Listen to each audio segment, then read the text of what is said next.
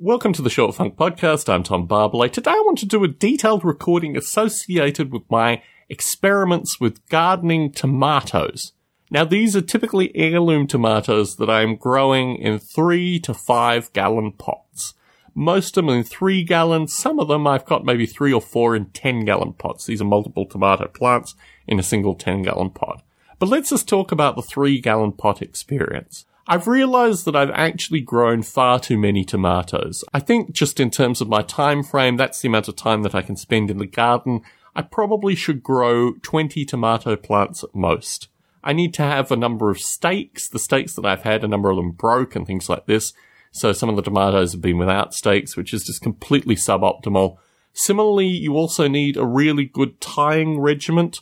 For a period of time, I didn't tie some of the tomatoes, and this kind of created weedy tomatoes which don't have a lot of fruit. I'm debating also something which is so radical I don't even know whether I should say it out loud, but I'm going to say it.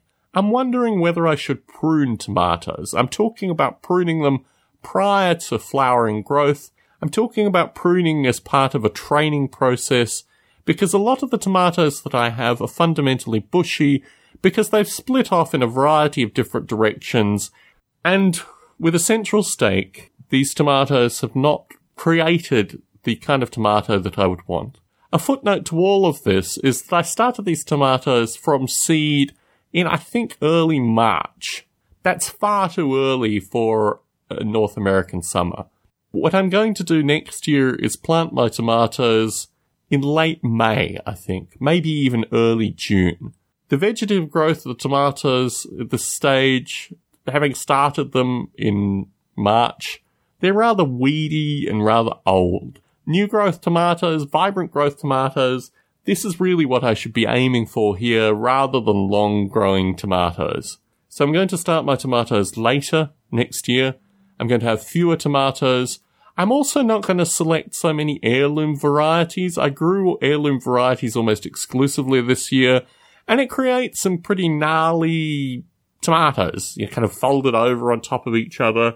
These kind of tomatoes some people like. For me, I'm just not really a heavy user of these kind of heirloom tomatoes. I like to use tomatoes in cooking. I like to use tomatoes in salads.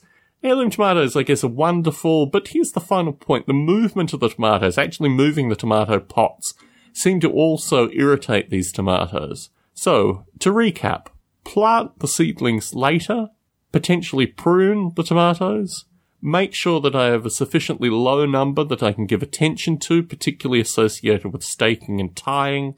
And finally, pick breeds of tomatoes which are more in line with the kinds of tomatoes that I like to eat. I'm starting to wonder if tomatoes are on the cusp of the potted plant means. If they're on the cusp of being potted plants, if they're better suited for beds. But I've grown tomatoes in pots historically. I've grown tomatoes on balconies, in apartments, and this kind of stuff. So I'm still relatively confident that I could do this thing. I've just got to use tomatoes and methods which are best suited for this environment. I'm starting to wonder if these gardening podcasts, if these additions to Short Funk, are worthy of writing down, maybe putting in a book or something like that. Potentially slightly radicalizing the urban gardening movement. Time will tell. But I wanted to record this podcast and put it out for folks that are interested. Tom Barbalet in San Jose, signing out.